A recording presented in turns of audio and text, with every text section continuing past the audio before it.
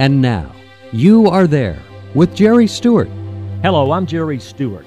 For the tens of millions of baby boomers who were born after World War II, we knew nothing about that war firsthand, but we knew what had ended the war with Japan, the powerful atomic bomb. We thanked God that our sons and our brothers and our fathers were back home, but there was something else to follow.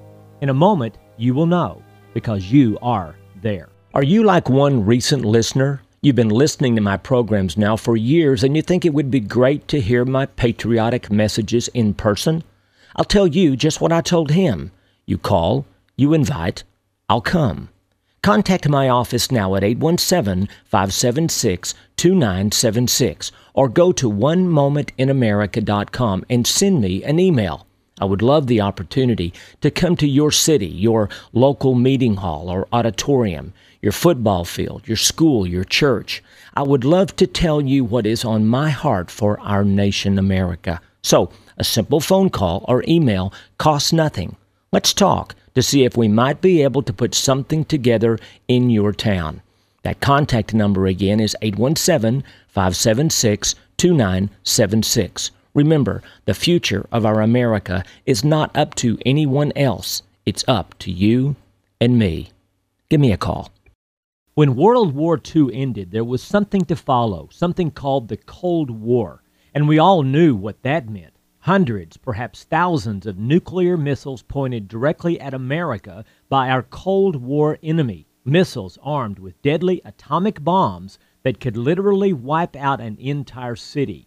And then it came. At 7 p.m. on Monday, October the 22nd, 1962, then President John Kennedy appeared on television to give all American citizens some terrifying news. He told us that numerous missile sites had been discovered on the island of Cuba, and what he said next still sends chills down my spine. He said, "There can be no doubt that the purpose of these bases can be none other than to provide a nuclear strike capability against our America."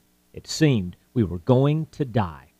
And then he told us his plan, to blockade by sea all ships coming to Cuba, and if any were found with military offensive weapons, they would be turned away. And at that moment, we were not Democrats or Republicans, we were Americans. On October the 24th, 1962, a force of 19 U.S. warships formed a line. The tension and our nation was unbelievable. We were on the brink of possible annihilation. But at that moment, when the line had been drawn, when the blockade was set, as the Soviet ships approached the blockade, thank God the Soviets blinked and the ships turned back. But none of us knew just how close we had come to a full-out nuclear war. None of us knew that the president had been advised by some of his advisors to make the first strike, to invade Cuba, to take out the sites by force. It was his order to give, but thank God he did not have to give it.